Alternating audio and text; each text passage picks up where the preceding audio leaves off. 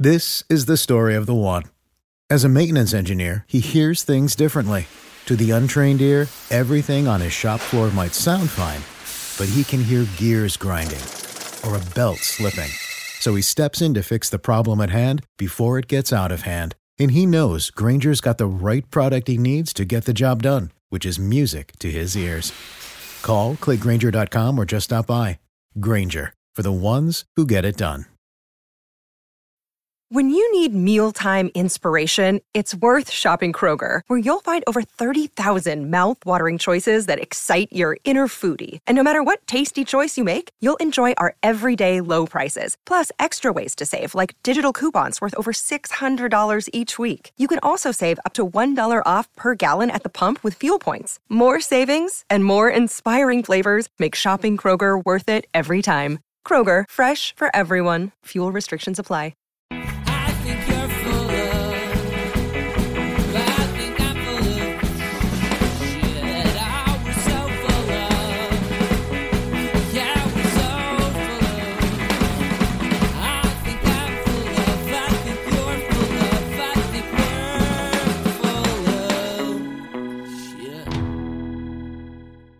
Hello, everyone, and welcome once again to So Very Wrong About Games, a board gaming podcast about board games. I am truly, sir, in respect of a fine workman, I am but, as you would say, a cobbler, Mark Bickney. And with me, as always, is my friend, faithful and just to me. When the poor hath cried, Walker hath wept. Michael Walker. How you doing, Walker? Long, salty tears. I'm doing fantastic, Mark. These are, of course, references to the fact that as we are recording, today is the 15th of March, the Ides of March, honored in my favorite Shakespeare play, Julius Caesar, which is sadly underappreciated. Hamlet is nothing but a dithering sociopath. Julius Caesar, on the other hand, solid work of fiction. Solid. Yes. Anyway, yesterday was also Pi Day, which I think is a silly holiday. It was also my birthday, and I would like to share with you a hot take that I've already had on social media, and that is pie is overrated. I disagree. Disliking pie the number would be wholly irrational, but the pastry, look, there's so many better pastries. Pie is where it's at. Give me a solid cookie. Give me a cake. No, key lime pie, baby. Give me even... the cream pies are better than the other pies. I will absolutely give you that. Anyway, so this is a podcast about board games. We're going to talk about the Eurus, the as-yet unnamed retrospective intro segment where I get to crap all over another beloved property. We're going to talk about the games we played last week. We're going to talk about the news and why it doesn't matter, and the topic this week, which is putting your best foot forward. All about those games that need to make a good first impression by virtue of setup, modules, scenarios, what have you, and when they often fail. So, Walker, what did we review last year? Exactly 1 year ago, we reviewed a game called Star Wars Outer Rim. And I was on the social webs, Mark, and they were talking about how they had gone into their local stores, and unfortunately, Star Wars Outer Rim was in the bargain bin. So I'm not sure exactly what that means. Does that mean that the bin is now on reduced price because you have to waste your time getting these shitty games out of it in order for you to buy it?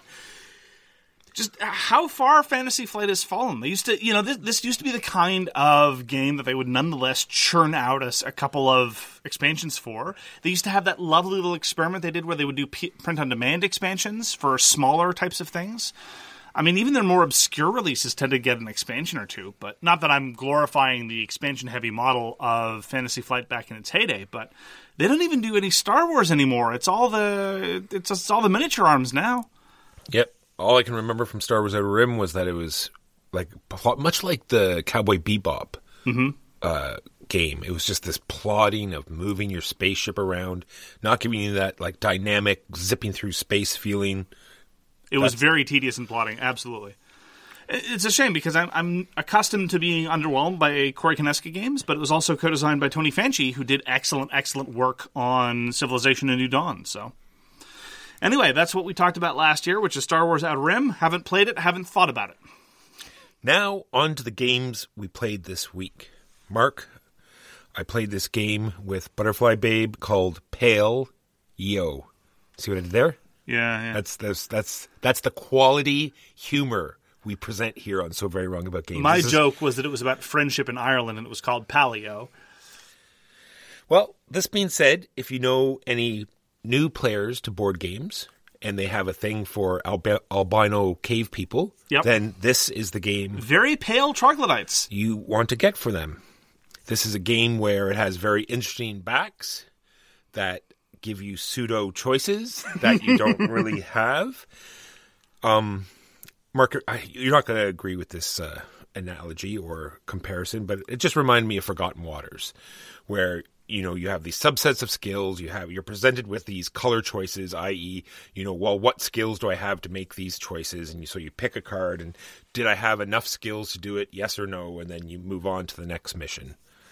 I mean, I guess the problem is that when I think of Forgotten Waters, I don't think of gameplay elements. I think of the writing, I think of the scenario design, I think of the little bit of world building, I think of the tiny bit of character that you're supposed to embody in your individual character, and I remember having a great time and laughing. When you started to explain the rules of Paleo, part of it is that we explain rules and we internalize rules in very different ways. I think about the round structure, and I think about what I'm going to do in the context of the round structure. And so if you start with anything else, I tend to get unmoored. And that kind of contributed to it. But it was one of those things where you explain the game, and I'm like, what? Where are the choices here? And you're like, that thing that I just told you. You mean that thing over which I have no control? Yes, that's your choice. All right. And I was honestly borderline taken aback by how little there was to Paleo. I kept waiting for something to show up that never did. It was bizarre, and I agree with you. It's strange that the representation of early cave people was lily white. That's bizarre.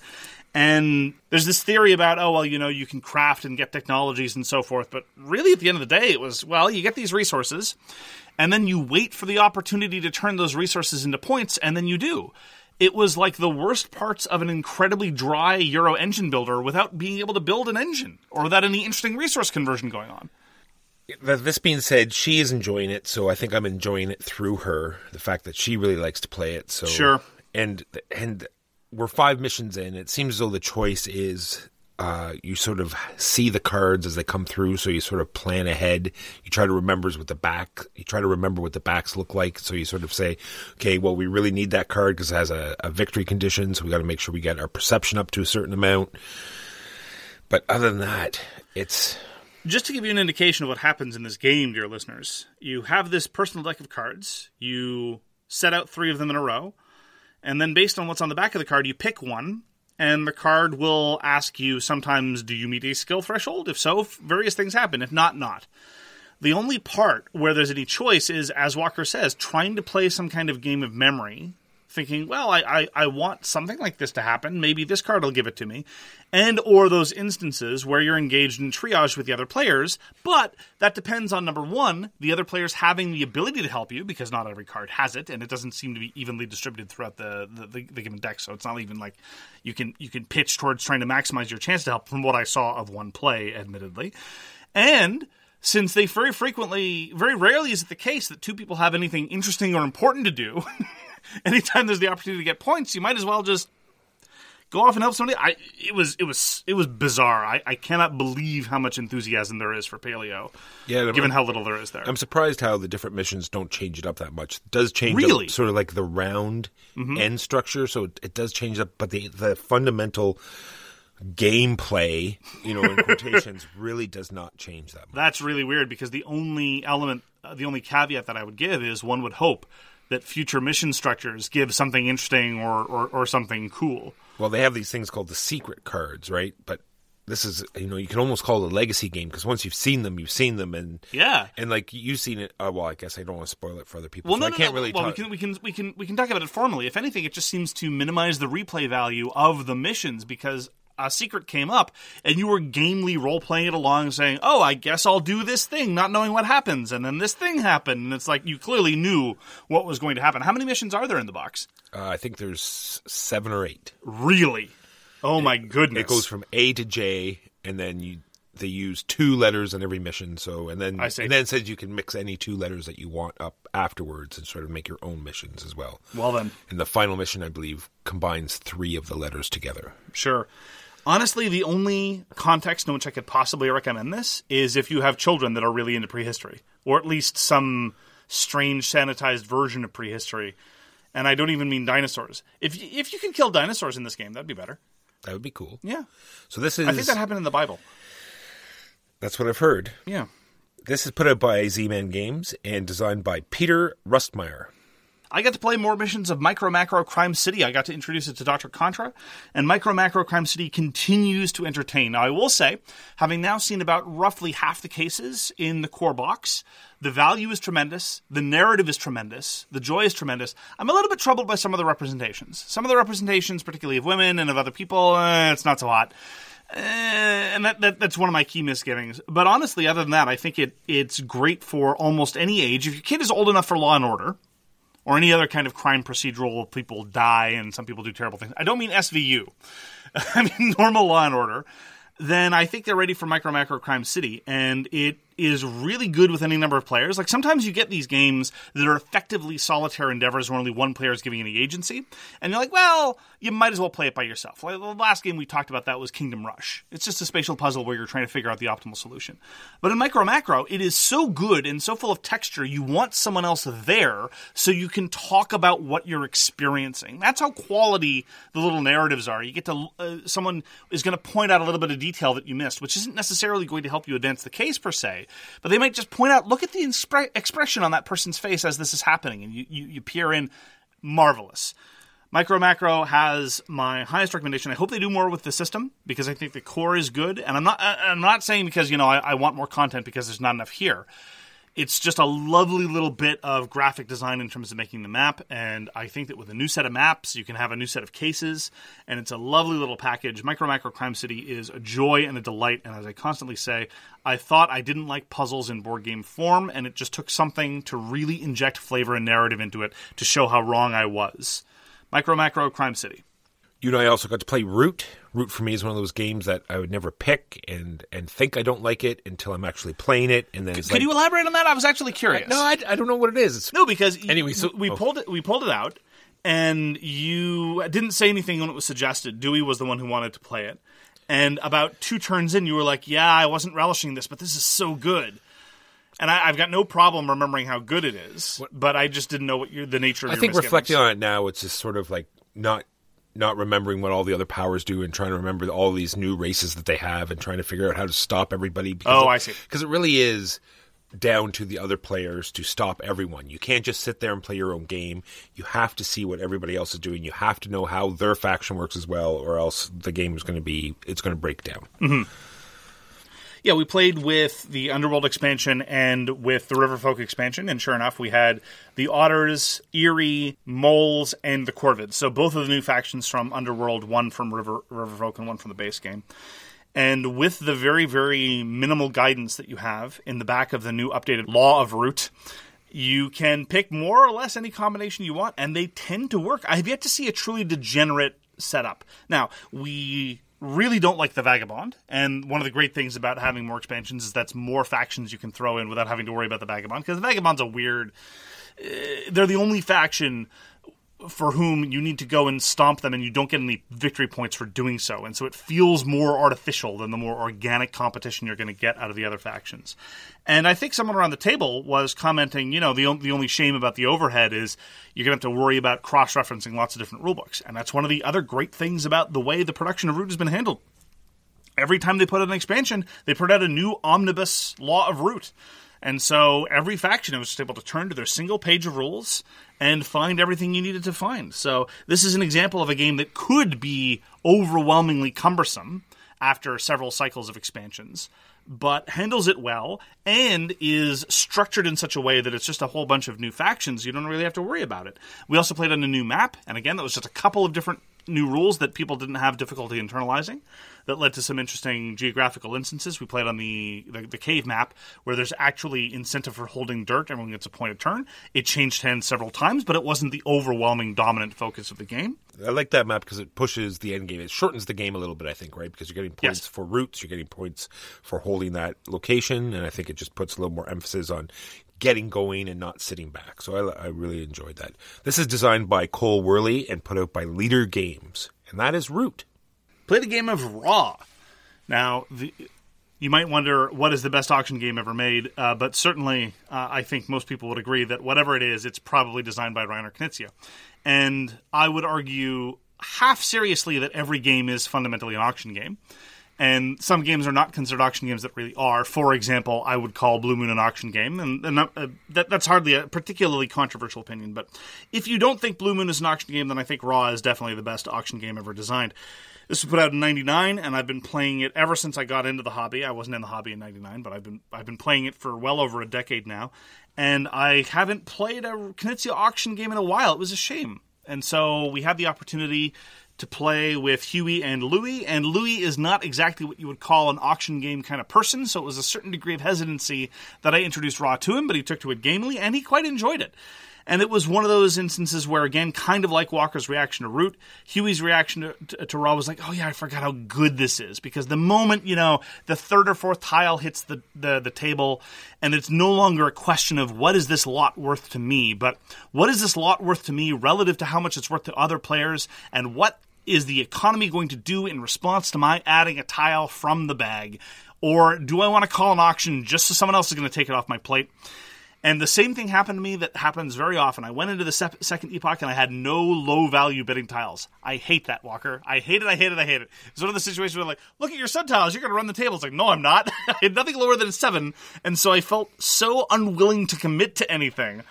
I love Raw. Raw is absolutely fabulous. It is a great little economic knife fight. It is set collection done well.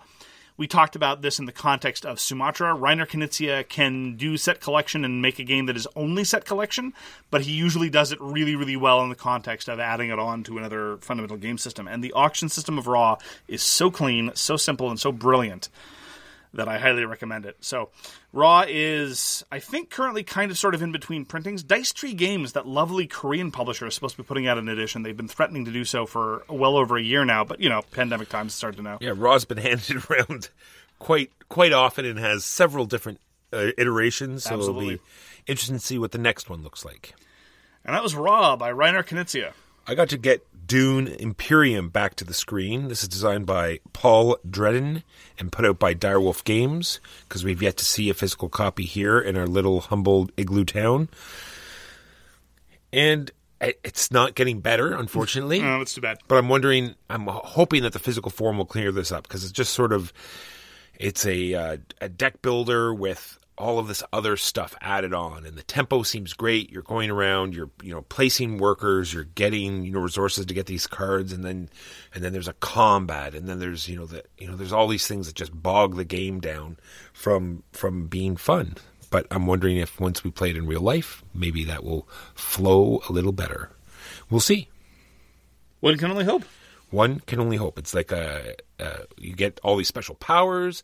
I think they've done their best to sort of, it's sort of like Clank, where some of the cards it's a deck builder that all the cards may intermingle with each other, like the different clans will intermingle, so you get that sort of feeling that maybe they put it in a little bit of effort to make it feel like Dune, but lots of subsystems, maybe too many. Is the playing time going down? No, but I think this was a player problem, not a game problem. It might have been a little bit of both, but this was over 2 hours. Yeah. So I'm just not sure if it was the game or this one particular player. I've heard a number of reports that at maximum player count, in excess of 2 hours is the norm, which is troubling, because I definitely agree that the game doesn't warrant that kind of length. I think Dune Imperium, if it could reliably be 90 minutes... then it might be something I'd be willing to play once in a while, even though I agree with you, it's not particularly stellar. But 2 hours, definitely no. Hard pass. Played Res Arcana Lex et Tenebrae. So the base game of Res Arcana is up on Board Game Arena, has been for a few weeks now.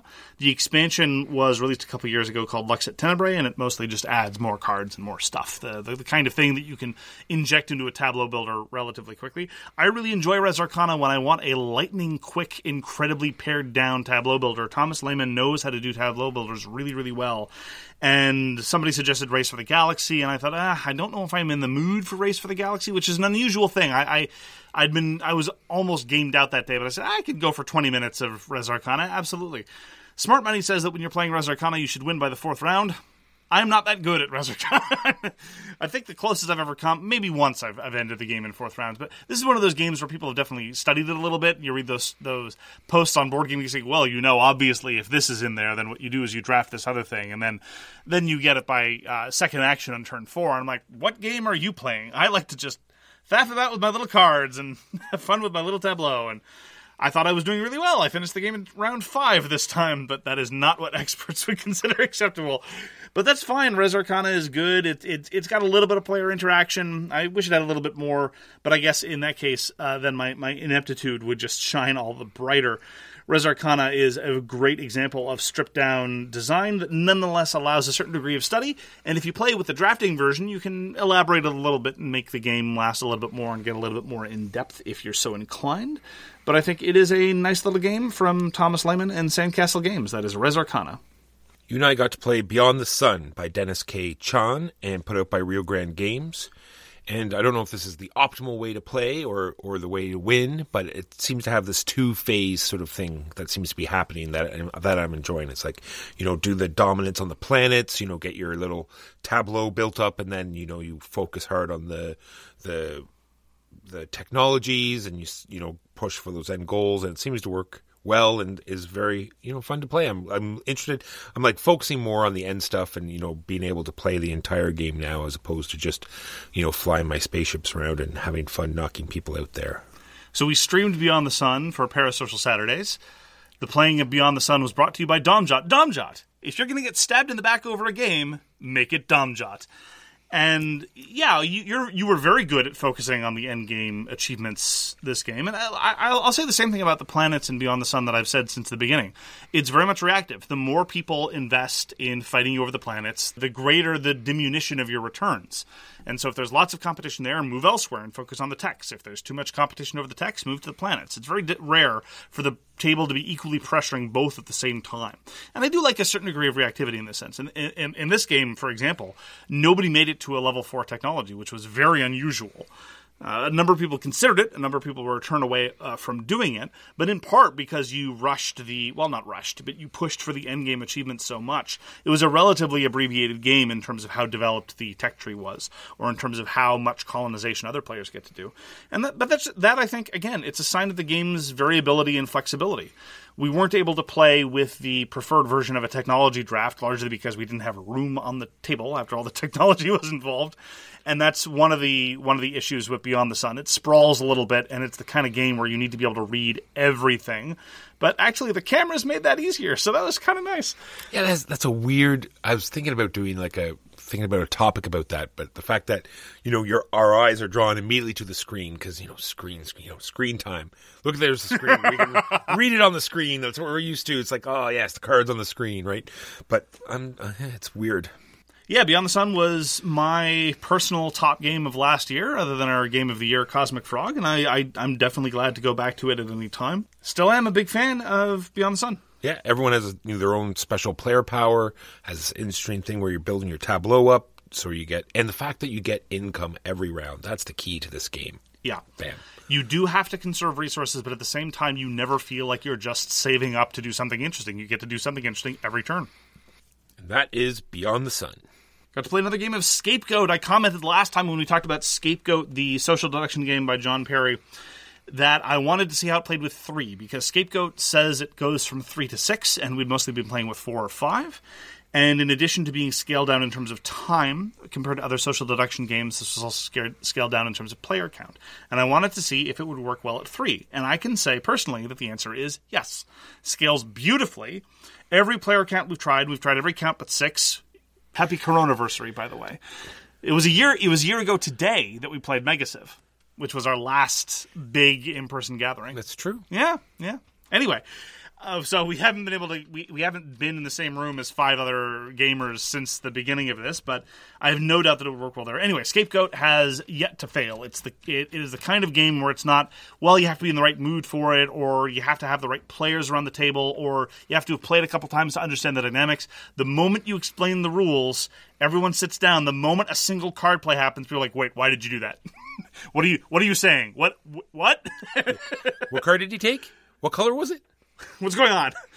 It really is a triumph. It's so flexible and so accessible and so good. The only downside to Scapegoat so far is that there has been a non-trivial number of unforced errors. At the start of the game, you determine who the scapegoat is, and everyone knows who the scapegoat is, with the exception of the scapegoat who thinks that it's some other random player. And this is handled by what I would have said in the abstract was a relatively simple matrix on the back of your player board. You roll a couple dice, that gives you a coordinate on a grid, and that's the person. But more than one person has committed more than one type of error in terms of figuring out how this is. And if anybody does that, then the entire game is ruined. Now, it's a 15 to 20-minute game. Big, fat, hairy deal. The first time it happened, I assumed that the person was an idiot. The second time it happened, I assumed the person was an idiot.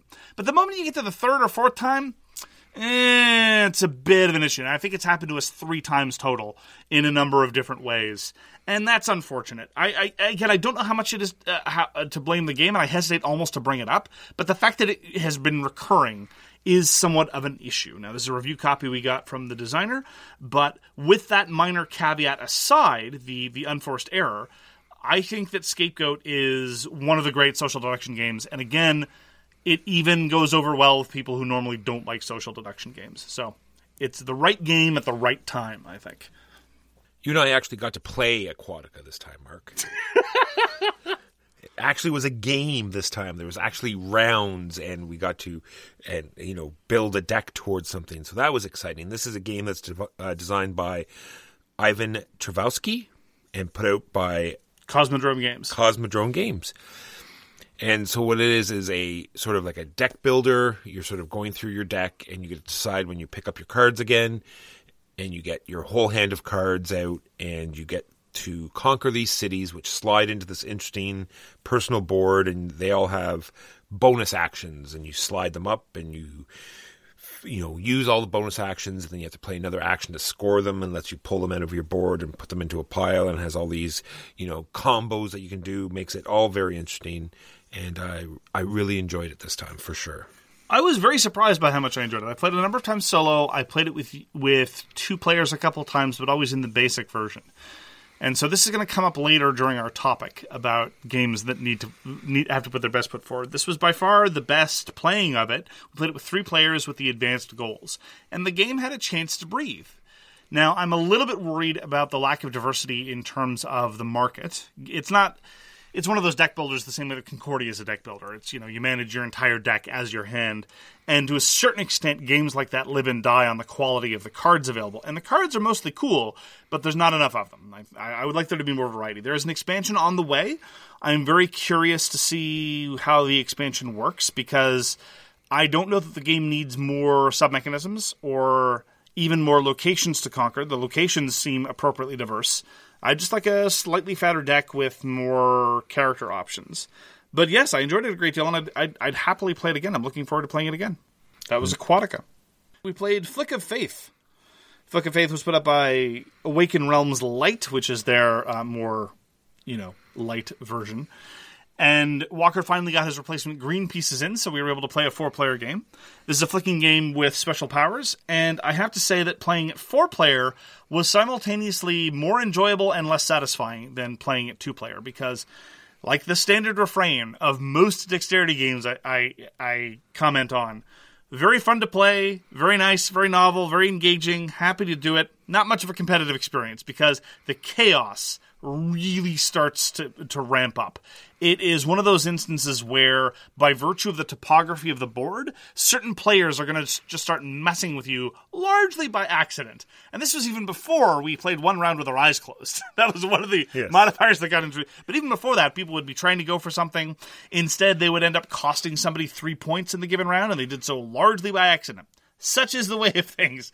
A similar thing happened in Sonora, the Flick and Right, but to a less extent. Yeah, I was gonna bring that up. But Sonora takes so much longer, right? Does it? I think so. Really? Because Flick of Faith is 4 rounds and you're done. I don't remember how many rounds Sonora was. It depends on the number of players. Yeah, but it just seemed much longer and a lot more to it, like crossing stuff off and managing your sheet. But it had the same fundamental gameplay where once it got around to your turn, what you had done last turn was highly irrelevant, and it always came down to your last flick to try to, get the scoring that you actually wanted.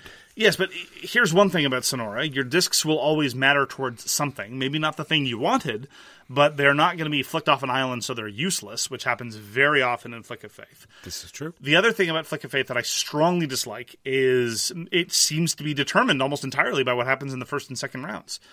There's this notion of infrastructure. You can flick your profits so that you erect temples, and temples are these large, chunky pieces that are extremely difficult to dislodge. And you keep reminding, I've heard you remind people over and over, well, if you knock the temples off an island, they get removed from the game. I've never seen it happen.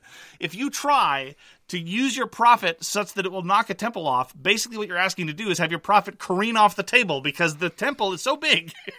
It's not going to happen. So in every game I've seen, whoever gets the more temples out in round one wins, because it just provides an insurmountable advantage that just compiles round after round after round. Which, again, is not a grave sin. It's a quick game. I like to flick things, but I would prefer to play Sonora, honestly. Not that they're exceptionally similar, but they're both multiplayer flicking games where there's some notion of scoring points. There's no area majority in Sonora, really, but the area majority in Flick of Faith, I think, is severely undermined by the presence of the temples. So, but I think the teaching for Flick of Faith is much quicker, for sure. Yes. So not only did we play Flick of Faith, but we also had a quick game of Strike. I subjected them to Strike. There's not much more to say to Strike, but we did play it. It's a game where you careen dice into this fighting pit, and depending on how many dice are in there, you either want to hit a bunch of them or it doesn't matter, and hopefully pass it to the next player with no dice, because that will require them to throw all of their dice, and you're trying to get to be the last person holding dice. And it's perfectly fine, not fantastic. It is barely a game. It is barely a game, but it will be enjoyed by children and family members alike, I'm sure. I prefer it two-player, because that massive penalty of having to toss all your dice at once if the arena is empty, I don't want that to be due to the vicissitudes of turn order. If I do it, I want it to be because my one opponent has forced me to do it, not because I happened to be sitting to the left of the person who managed to pull off this feat. And those are the games we played this week. Now, on to the news and why it doesn't matter. Well, Jack Vassal Memorial Fund just started up, so it is a fantastic cause. If you go to Board Game Geek, you can see all the different auctions that they have, and it goes to a fund that helps gamers out when they have times of need. So check out the stuff there. There's usually some fantastic packages. Jack Vassal Memorial Fund. Mark has already talked about the fact we streamed Beyond the Sun. So next Saturday, the 20th, we're going to be doing Project Elite. So check your local Twitch. It'll be at 10:30 a.m. Eastern Time. So I mentioned this already in our Patreon exclusive show, Pledge of Indifference. I'm rather troubled by what's happening in the latest Zombicide, which is Zombicide Undead or Alive. Normally we wouldn't bother talking about the latest Zombicide unless and until they get to Zombies, which, I mean, they're running out of options. It's going to happen sooner or later. But they do the thing in Zombicide, which we've talked about a number of times on the show. They decide to wholly appropriate the sacred religious standards, practices, and imagery of indigenous North Americans. And how often is this going to happen? What they do is they take the quote-unquote trickster spirit, who's represented as a canine form, and turn them into an abomination. And you're not going to see this happen to mainstream Abrahamic faiths. You're not going to see Abraham or David or Christ show up as a miniature in these kinds of games. So why do we accept it when there are totem poles in Manitoba, or when the trickster spirit is showing up as literally a baddie to be shot in the face in a Zombicide game? Not a good look, Simon. Do not approve. This being said, Simon is going to be not expanding, but expanding their Marvel United game. See what I did there? I did, and I wish I didn't. More quality, So Very Wrong About Games wordplay. See, this is why we quality get with a K. That's all I got to say about that. More Marvel United. They're going to be doing X-Men. Hooray for Simon. Yeah, they do a great job. And not so lastly, Dominant Species Marine by GMT Games. See, they're getting it there, Mark. Have you seen the box? It looks like a game people actually might want to play. Now, when you look in the box, they still have, the cards, because while you're playing it, because it's a GMT game, you might be so overwhelmed by the rules, you might forget what you're playing. So don't worry. You just look down at the cards and it'll tell you what game you're playing, and also the company that produced it. So Dominant Species Marine by GMT Games on every card, because, that's what they have to do. You done? Yep, I'm all done. You done? Also, this is show 160, I believe. You said you were done, and then you kept talking. See, I got my errata kit for Imperial Struggle and for Versailles 1919. 2 games that, by the way, are really good that were published last year. And I had a joy of a time just sitting with the components and replacing out the errata cards and stickering over the minor problems in Imperial Struggle. I bet you didn't have any. You had no problems knowing which games they went into because it told you right on the back of the cards. So seeing as this is show 160, means we have to talk about a Patreon. And I keep forgetting to say this because Mark does so much work for the Patreon stuff, and I want to make sure that I thank him for doing all of this extra work. And he has some great content on there. He does a newsletter. He does like feature topics, and it's a great thing to check out. We do have a Patreon. That's our Patreon talk. Sent out a whole bunch of games last week to patrons. Ascending Empires, KLS 1303. We like giving away games. All our leftover games, we ship them out to patrons. So yeah, and we also do tons of polls on there.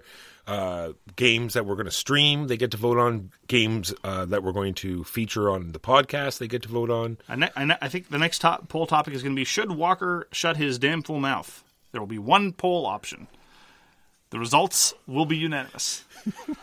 So that's the news and why it doesn't matter. On to our topic this week, which is putting your best foot forward. Games that either succeed or fail to make a good first impression by virtue of the setup, the scenario, or whatever modules that might happen to be put in. Walker, actually in preparation, said he wanted to save for last a game that he thinks does it the worst. Yeah, I said to Mark that, make sure we keep it. We don't talk about it while we'll save it to the very end. We'll save it to the end. I'm just teasing it now, be the same like a Gotcha, professional. Yeah. And I don't know if I'm going to say what you want me to say because I'm not sure. We'll find out. Yeah, but I think that we can start. I think with the one that I suspect we're both going to say does it the best, because I've been talking about this a lot. If you're going to have a game with scenarios, if you're going to have a game with optional modules, if you're going to have a game with any kind of variable setup, you have to make sure you grab them as best as possible in the first play. Because very often, if we're talking about hobbyists, if they don't like it the first time, they're not going to play it a second. And if you tell me, for whatever reason, I'm willing to do this for television shows. Like if you tell me, like Babylon 5, for example, it gets good in the second season, and by the time you get to the second season, you're glad you wasted all that time in the first season. We're willing to do that. But if you tell me that a board game is terrible until the nth play, I'm going to be like, can't I just skip to the scenario that's good? And if I start with a bad scenario, I'm probably not going to go to the next one. To my mind, the quintessential example of an awesome first scenario is swag favorite Space Hulk. Yep. Suicide Mission has stood this test of time. It doesn't hold back. It is in exactly the kind of way that you want to introduce a game system to somebody. This is the best that this game has to offer. We are going to front load the awesomeness so that if you play for the first time and if you start at scenario 1, which in some games is a mistake, you are going to know how awesome Space Hulk is. I do have a slash here as well, because a lot of games that do this poorly are these campaign and or dungeon crawler games. 100%. Right? And Kingdom Death Monster does not do that. They are thrown in. They set the tone for you right off the beginning. Guess what? You're fighting this lion, and most of you just died. Welcome to Kingdom Death Monster. This is what's going to happen. So yes. Thankfully, that's how they run it. And like I said, I've got Space Hulk here for the exact same thing. Mission 1, right off the beginning. Fantastic. Which is one of the reasons why 4th edition, I think, made such a gross error of changing what Scenario 1 was. Fine, add more scenarios to Space Hulk, but don't mess with Suicide Mission. It's been around for a long time for a reason. You're right, Kingdom Death Monster does a great job. It also does a great job of slowly on-ramping the paperwork.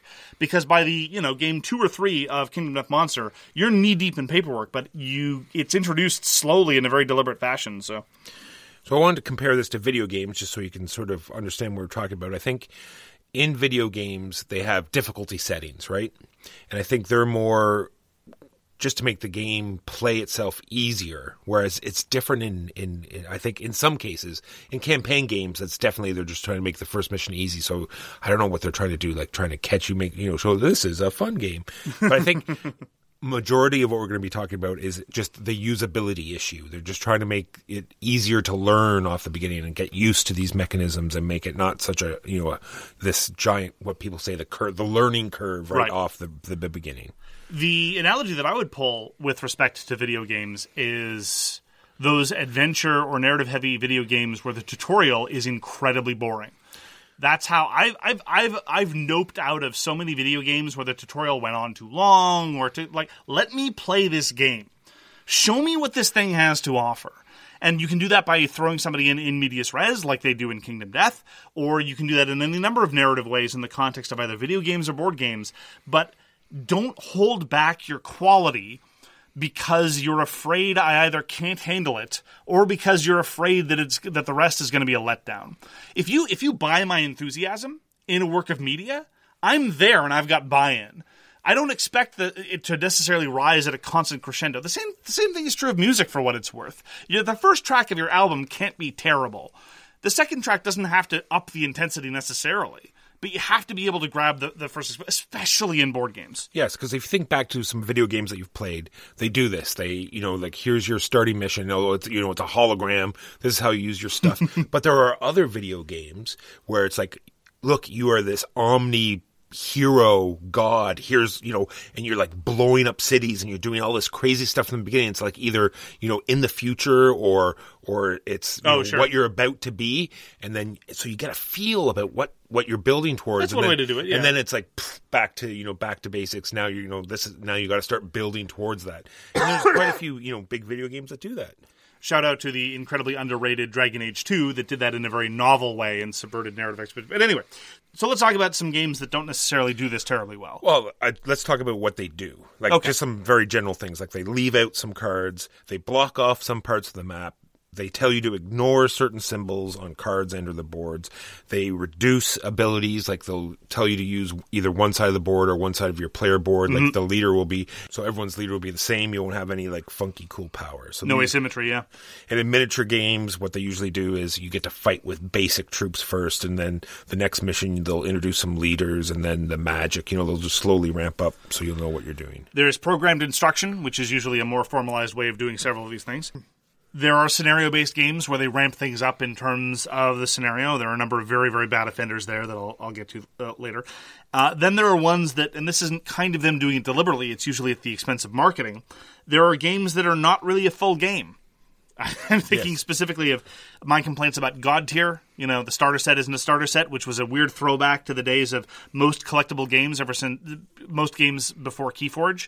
They say it's a starter set, but it's not really a starter set, so you're not really playing the full game. That's a great way to turn people off. Warcry, we had that problem with Warcry 2. It's like, well, you can kind of customize your forces, but not with what you have here. So, and there's some reasons why they do it. I have some reasons why. Sometimes maybe the rule book is it's a weak rule book, so they want to gradually introduce all these subsystems to you because they didn't they feel the rule book doesn't do a good enough job, or they feel, we've seen this in the past too, where the game is too long, so they give you this short little game at the beginning, so that shortens it up, so you're not like throwing in this 2-hour game right off the beginning. Yeah, so going back to the rule book, because I think that there's this temptation to think that programmed instruction is an easier way to approach game systems, when I think it's quite the opposite. Because when you engage in programmed instruction, you typically hobble your rulebook such that you then don't have a good reference document. You don't know where to find things. A key offender for this was actually the first edition of Through the Ages, or the first two editions, before it became a new story of civilization. I could never remember to look something up. Wait, were these event cards first introduced in the advanced game, or in the full game, or were they introduced in the intro game? And as a result, in an attempt to make the game simpler and more approachable, it made the game more confusing. Because, and I can't be the only one who learns this way, I can remember rules and I can internalize rules when they are attached to a broader structure. If you start introducing things to me in a free-form, random scattershot way, which is the effect of reading a programmed instruction rulebook, I'm going to have a much harder time internalizing any of this. There's a game in particular that I kept trying to get into but couldn't, namely Earth Reborn. And one of the reasons why I could never really get into Earth Reborn was because of its slavish devotion to programmed instruction. So it kept making me feel like I wanted to skip several of the scenarios because they looked like basic non-games. But then the question is, where do you start? Yeah, that's my last point here, is how long they make this training period for. I think it's just all about how short they make it, and it shouldn't be the same length as the entire game. It should just be a nice short, here are the basic systems, and then throw you right into the main game. Can you think of any games that do that well? The only one that comes to mind is Space Alert. The sort of, incredibly rudimentary training thing that you don't even really have to play as a mission. You can just read through, and it's going to walk you through how it works. And then they say, okay, here's the main game. Chronomasters did an interesting way where you learned right in the rule book. You did you put your figures right in the book, and it showed you through a few little mechanisms, and then you're right into the main missions. It's the only one I can think of off the top of my head. The only time I've seen programmed instruction done relatively well is up front, and that is mostly because most people play Scenario 1 of Upfront. There are people who have been playing Upfront for decades who've never played anything other than Scenario 1. So that's really an example of someone leading with their best foot forward. It's kind of like how you've probably played Suicide Mission upwards of 95% of your playings of Space Hulk, whereas Upfront it's 100% the first mission. I also think that programmed instruction was done relatively well in Magic Realm 2nd Edition, but that's neither here nor there. Magic Realm is not a game that puts its best foot forward because, it starts with an 80-page rulebook, and that's not really the way you want to start things. But I find most attempts at programmed instruction serve to show me a whole bunch of non-games with the expectation that I'm going to like a game. I don't know, and if you know people like this, please let us know. People who want to play a really complicated hobby game like Earth Reborn, like Through the Ages, or like Upfront, or like Magic Realm, but can't take it all at once and can only do it if they play these various non-games first. I honestly think it's kind of like the law of excluded middle. Like, either you want to play dense hobby games or you don't. And it's fine if you don't. I'm not judging people who don't want to do that. There are people who think Pandemic is way too complicated. That's cool. That's fine. I just don't know if there's this whole class of gamer that wants to play crunchy, complicated hobby games and wants to play 6 non-scenarios first to do it. Well, Jaws the Lion thought that there was. Right. So what they did is they gave everyone a player deck, and on every single card it wrote down what it did and how it so little tiny little player aids, and sort of baby stepped you through each scenario up until number 4. And we skipped that. The way we learned Gloomhaven was by starting with Scenario 1 of the main box of Gloomhaven. And Gloomhaven does a good enough job of on-ramping in more complicated effects just as you level up. I didn't feel that it needed this kind of weird AirSats tutorial mode, but then again, I don't know. They must have thought that they needed to because they were trying to put it in front of people at Target. But honestly, I don't know if that audience exists. I don't know if that audience that wants to be on-ramped in that way is actually there. Then again, I don't know. Maybe there are hobbyists who had played Gloomhaven before and played the tutorial missions of Jaws of the Lion and really enjoyed them. I have difficulty imagining that, though. Things that are easy that they omit for whatever reason, like Terraforming Mars. They give you these beginning corporations, and the drafting mechanism, they told you not to play with that at the beginning. So they pull out Beyond the Sun. We talked about how that's that whole drafting of the technologies, which is just a basic thing that improves the game so much. It's true. I don't know. I don't think Beyond the Sun or even Terraforming Mars is particularly a compelling example of this at its worst. Because I think of games where they rip out all the really compelling stuff. Because Beyond the Sun, even with its basic setup, you got all the technologies to worry about and all the new discoveries of the new planets and all that kind of stuff. I'm thinking of games like Food Chain Magnate, who say, maybe for your first game, don't play with the milestones. It's not... No. Why would you want to do that? That's funny. I've never read that. That would be awful. It sounds like a terrible idea. It sounds like a brutally calculational, joyless experience. It was sort of like that game of Magic Maze that we had where I only got to move left for the whole game. Oh, calm down. Now, sometimes it's a question of the rulebook that says, well, maybe you can't handle special powers yet, so play without the asymmetric boards. That's whatever. Fine. I mean, we're at the point now where we can read a rulebook, and the overwhelming majority of the time are like, yeah, fine, whatever you say. We'll skip right to the quote-unquote advanced game, where I can handle my having a +1 in some contexts and a -1 in others. But, sometimes they recommend they just fundamentally alter the course of the game, like playing Cosmic Encounter without flares, or playing Food Chain Magnate without milestones. Strikes me as madness. And Taverns of Tiefenhall does this, where it tells you just play with none of the modules that begins with, when really the game actually shines when you play with all of them. Well, I don't know about shines. That's a little strong. Wow. Yeah. Okay. Well, shines for some people. Formula Day has it where they have a advanced side and a basic side for your driver. Paleo, sort of the same thing we talked about, where even the very first deck is so the very first mission is so generic, even though it really doesn't get that much more. Yeah, well, see, that's the thing. Like, I struggled. I was hoping that Paleo would be an example of this, but if you say it doesn't really get any better, then maybe it is leading with its best foot forward. And Descent and Imperial Assault have that huge problem where they make the first few missions so basically easy that it's painful. Yeah, sometimes balance isn't a problem. I was thinking about this. I was thinking about Claustrophobia, for example, because Claustrophobia, very much like Space Hulk, and Claustrophobia and Space Hulk have a number of similarities. The first mission in Claustrophobia is great. It is a solid mission. I would happily play that mission over and over, and in point of fact, I have. But the balance is tilted heavily in favor of the demon player. Depends on who you ask. It could go from somewhere to 60% to 85% likelihood of win for the demon player. That's okay in some games, not okay in others. It's okay in Claustrophobia because largely of the thematic trappings. I think back to Descent First Edition. Descent First Edition, the first mission was a cakewalk for the heroes. But when it's a cakewalk for the heroes, you're playing 4 hours of tedium of killing inconsequential mobs. Compare that, on the other hand, to Level 7 Omega Protocol. And the first mission of Level 7 Omega Protocol is similarly, comparatively speaking, a cakewalk for the heroes. But there's enough for the Overlord to do, and the game doesn't last 4 hours. Yeah, that's what I'm saying. That's the problem. You have to make the beginning scenario, which is fine if you make it easy, yes, but you have to make it short. Yes. Sometimes the easy is problematic. Like in the case of, if it's a pure co-op and it's way too easy, then that might be a bit of a difficulty unless you mask things properly. But yeah, it's more a question of tedium. Sometimes too easy makes it tedious. Sometimes too hard makes it tedious.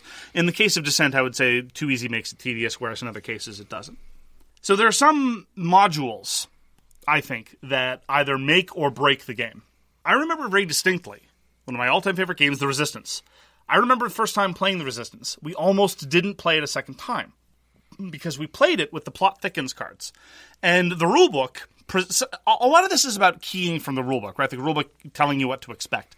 And a lot of rulebooks don't do a very good job of this. But The Resistance said, well, you know, the plot thickens, increase the complexity, so maybe play your first game without it. And so, well, you know, complexity we can handle. No problem. Like 99% of the other rulebooks, we just tossed it right in. The problem with the Plot Thickens cards was it turned the game into something we didn't want to play. It wasn't a question of complexity. It was a question of sucking all the tension out of it. Made it more of a take that kind of experience where there was too much information in the system. And it wasn't so much about managing uncertainty. It was all these weird cards. And so we sat there and said, well, that was kind of weird. Maybe we try it again without the cards. And then it immediately became one of our group's favorite games, and we would play it every week for a very, very, very long time. I had the reverse experience with Argent the Consortium. I've talked a lot about how it took me to try the expansion module Summer Break to really fall in love with Argent and feel like it really stuck to its best. It's fortunate that in both of these cases, I was willing to spend the time necessary because I thought I could see something there. Well, actually, The Resistance I don't really recall there. It was probably peer pressure that made me try it again, and I'm glad it worked. Peer pressure saves lives. It's true, listeners. Remember. So sometimes it's about which module to include, which module to exclude, and it can make all the difference. So I just have that last game that we're talking about, and then I have a bunch of stuff that talks about what happens when they do this. Sakadumi Walker, what's the game that you think? It's Charterstone, Mark. Charterstone. It's just a basic worker placement, and they piecemeal it to you so slow, and it's such a baby steps until, and we didn't even get to the interesting part. It was so slow. Do we know that there's an interesting part? Well, eventually it does get a little interesting where you eventually get some choices about what buildings you get to include in your own little district, and you can. I got to play the digital implementation. I could see where they were going with it, but they just did not get there fast enough. Okay. Sure. What was yours that you had down? The worst? Well, this is a bit of a strange call because it's a game I really, really enjoy, and it's Cthulhu Death May Die. We had an interesting bit of pushback on the Guild and elsewhere when we've been raving about Cthulhu Death May Die whenever it comes up, and people saying, oh, really? I thought it was fiddly and tedious and a whole bunch of other things. And then I realized why. They all played the first scenario. The first scenario was the one with fire. Fire will ruin many, many good games. And as a result of the fire, you had cultists with one wound running around. And I realized, once you get past the first scenario in Cthulhu Death May Die, first of all, a lot of the really absurd and ridiculous, glorious ones are either in Season 2 or in the Unspeakable box. But furthermore, how many times is there do you have to track the hit points of a cultist? 99% of the time you kill them in one shot, or you force a reroll so you can kill them in one shot. You don't need to track wounds on a cultist. They're disposable. Right. So yes, in a context where there's fire and lots of fire going around and you have a whole bunch of monsters with one wound on them, yeah, Cthulhu Death May Die starts to become a much less interesting game. I think what they felt was that this was the pressure of, well, there are rules for fire. Maybe we should put fire in the first scenario so you'll remember them or something. But I think it was a bad call, and they really should have led with one of the stupid, ridiculous ones to really communicate the kind of game that they had, instead of making you think, well, this is basically like Mansions of Madness or any other Cthulhu game. We have to track a whole bunch of other little... No. This is a silly game of silly people doing silly things. And I love it for it. All right, so what happens when they do these things? Well, like we've already talked about, people just usually ignore those rules, so it's wasted effort. It gives a really bad first impression. You usually only get one chance to impress players, right? Absolutely. There's a big cycle. People are, lots of times only playing once or twice, so you get one chance to show them why this game is great. If you have something exciting, something new, some interesting mechanisms, you better get them to the table immediately and not hide them behind a bunch of crud. Relatedly, this is more about marketing. This is the constant complaint that I have about a lot of Kickstarter campaigns, especially if you're showing me a game that is superficially similar or in a genre that's relatively crowded. Tell me why this one is different. The other thing that gets into a problem is sometimes I put crutch here, but it's not really a crutch, but you get trapped into playing that basic scenario multiple times because you're constantly introducing people to the game and you don't want to go to these advanced missions, so you're constantly playing these beginner missions over and over again, and it just does not, doesn't make your game shine. Right, because it's an act of faith. It's an act of a certain degree of confidence as a game explainer, which is already a hard thing to do and already requires a certain degree of confidence, to know, I think we should just skip to the second, third, fourth, fifth, whatever scenario when it gets good. So chances are, if you've got a mediocre first scenario, even people who like the game and try to evangelize it, they're going to be introducing the mediocre first scenario to other players, and it just becomes the cycle that perpetuates itself. And therefore it does the worst possible thing. It pulls the player out of the experience and they lose interest. So there's an entire genre of game that I think does a relatively bad job of putting its best foot forward, but it's kind of baked into the system, and that's most miniature skirmish games. I'm talking specifically about the tabletop ones where it's like, here you have 500 points, go build an army. It's like, so most of the time you end up building armies for other people to introduce them to them, but then they don't get a sense of the customization, and you might make a mistake, give them an army that doesn't play to their strengths. The only one where I've really had good luck breaking that cycle is with Gaslands, because it's fun to just move your car around when you're playing Gaslands. It's hard to give someone a vehicle in Gaslands that will not communicate the genius of the system to them. But most other times when I'm trying to show them another system and I have to build an army for them, it's like, I don't know. And it's only diehards that I can show it to, so it's very, very hard to try to break people into the tabletop miniatures gaming hobby. One thing that a lot of games do that I think is a great way to bust out of a lot of these challenges is not necessarily to have scenarios where it's possible, but instead do something that I would call bundling, which is to say you have a modular system, and you can just say, if you're inclined to have a slightly more accessible experience, here are some bundles we can recommend. So Blacklist Games does this relatively well. Their bundles have been pretty good at showing the systems to their advantage. We say, well, pick from these heroes and pick this scenario and pick this other thing. And it turns out relatively well. Most deck builders are reasonably good at suggesting setups, with the exception, of course, of Shadow Rift, which still hasn't learned its lesson. This was one of the big changes between Thunderstone Advance and Thunderstone Quest. Thunderstone Advance just refused to give suggested setups, and so you would have these items that never procced and never triggered because they didn't have the necessary setup. Battlelore does the same sort of thing. Even though you'd be crazy to use these cards, at least it does come with it. So here's some cards. This is what comes in a basic army. You can just use that card and build it, even though you'd be mad to do so because it's so much fun to build your own. Well, that's just it. You can either start from scratch, or you can take the preset army, or you can take a preset army and then fiddle around the margins. Yeah, no, it gives you the best of all possible worlds. A really good example of bundling is Spirit Island. Spirit Island does a great job of on-ramping complexity, not by showing you some non-version of the game, but instead saying, well, there's a 5,000,001 special powers in the game, and you're still going to be playing with special powers, but here's maybe the recipe and list of special powers you want to start with your first games. And then you can jettison those, and players who, even on their first game, don't want to follow the recipe can still do that, so it works very well. Race for the Galaxy did something very interesting where you played the full game again, but you started with preset hands, so you could get a look at the various kinds of cards that were available. They gave you a nice scope, plus the cards fed into a strategy that your starting world might want to encourage you to do. And again, some players could play with the bundled hands, and some players could not. It wouldn't be the most balanced thing in the world, but what have you. And so really, where possible, if you can avoid the sort of rigid scenario system, but give people on-ramps that they can either take or not to whatever degree they want, I really think that's the way to do it. And as a result, scenario-based games that have to be scenario-based, they're kind of rigidly forced to do it.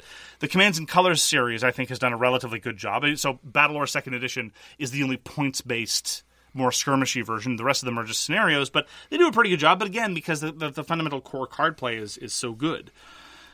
Talon is a game that I really like, but the early scenarios are really kind of dull, so you have to learn to skip the early ones, which is unfortunate. And then there's the strange instance of Combat Commander, which is bizarre. So the first scenario for Combat Commander is Fat Lipke, which I don't think is a very good scenario at all. But the core card play is of such quality that you're willing to forgive it. The strangest thing about Combat Commander is that there are so many historical scenarios and so many non-historical scenarios. They have scenario packs and everything. But it was only after playing the game for about half a year that I realized that the scenarios were the last thing added to the game. The game was designed and play-tested and played for years using exclusively the random scenario generator. And after I learned that, which I only learned through external sources, that's the only way I play Combat Commander now, because it is so much better using the random scenario generator. Again, that's one of those instances where the rulebook can really do a good job of communicating what kind of experiences you might get. I'm not saying everybody should start with the random scenario generator. Some people can, and some people shouldn't. That's fine. But the fact that I only had to learn through interviews and through other sources that sort of the expected way to play, the way the game was designed to be enjoyed, was through the random scenario generator, rather than, oh, here's something we cobbled together on the back end after playing with scenarios. Those kinds of differences can make a massive change in user experience.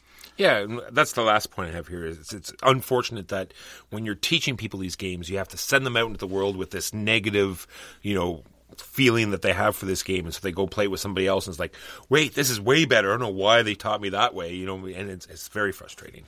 It is. This is an editorial process. Designing a rulebook is an editorial process. Teaching the game to your friends is an editorial process. Deciding how to communicate these things can make massive differences in terms of the experience. And that's one of the reasons why I find it so frustrating when it looks like designers or publishers get careless or aren't thoughtful enough about how to manage this. And, there's also the deep nagging suspicion, the sort of, the version of FOMO that hurts me the most is not so much the Kickstarter I didn't back, but the thought of all those scenario-based games where the first scenario was uninteresting and I put it away, that, how many Cthulhu deaths may die have I missed out on because the first scenario was crap and I instead turned to the dozen other games that I know are good. Yeah, either bad rulebook or bad design or just bad introduction of the rules. And what could have been a fantastic system. So thank you very much for joining us for So Very Wrong About Games. If you'd like to get in touch with us, you can reach Walker via his email, justrolledadice@gmail.com. You can reach me, Mark Bigney, on Twitter, @TheGamesYouLike. For more public discussion, you can find the So Very Wrong About Games Facebook page, or you can check out our Board Game Geek Guild, which is guild number 3236, and you can find us on Patreon. We read everything you send us, and we'll get back to you if we can. Thanks again for tuning in, and we hope to see you again soon. Peace! You've been listening to So Very Wrong About Games, produced by Michael Walker and edited by Mark Bigney. Special thanks goes to What Does It Eat for generously allowing us to use their most excellent song, FOS, as our theme. You can find them at whatdoesiteat.com. You can reach us by email at soverywrongaboutgames@gmail.com or on Twitter @SoWrongGames. Thanks very much, see you next time, and always, try to be right, but remember you are so very wrong. Ready for a career in behavioral health? Earn your online degree at Herzing University. Choose from health and human services, psychology, or social work programs. Gain the skills to work, coordinate, and manage nonprofits. Secure a bachelor's in psychology to study mental health or advance your social work career through our online Masters of Social Work. Let us help you become a social change agent. Your future starts now at Herzing University. Text HEALTH to 85109. That's HEALTH to 85109. Or visit herzing.edu. This is the story of the one. As head of maintenance at a concert hall, he knows the show must always go on. That's why he works behind the scenes, ensuring every light is working, the HVAC is humming, and his facility shines. With Grainger's supplies and solutions for every challenge he faces, plus 24/7 customer support, his venue never misses a beat. Call quickgrainger.com or just stop by. Grainger, for the ones who get it done.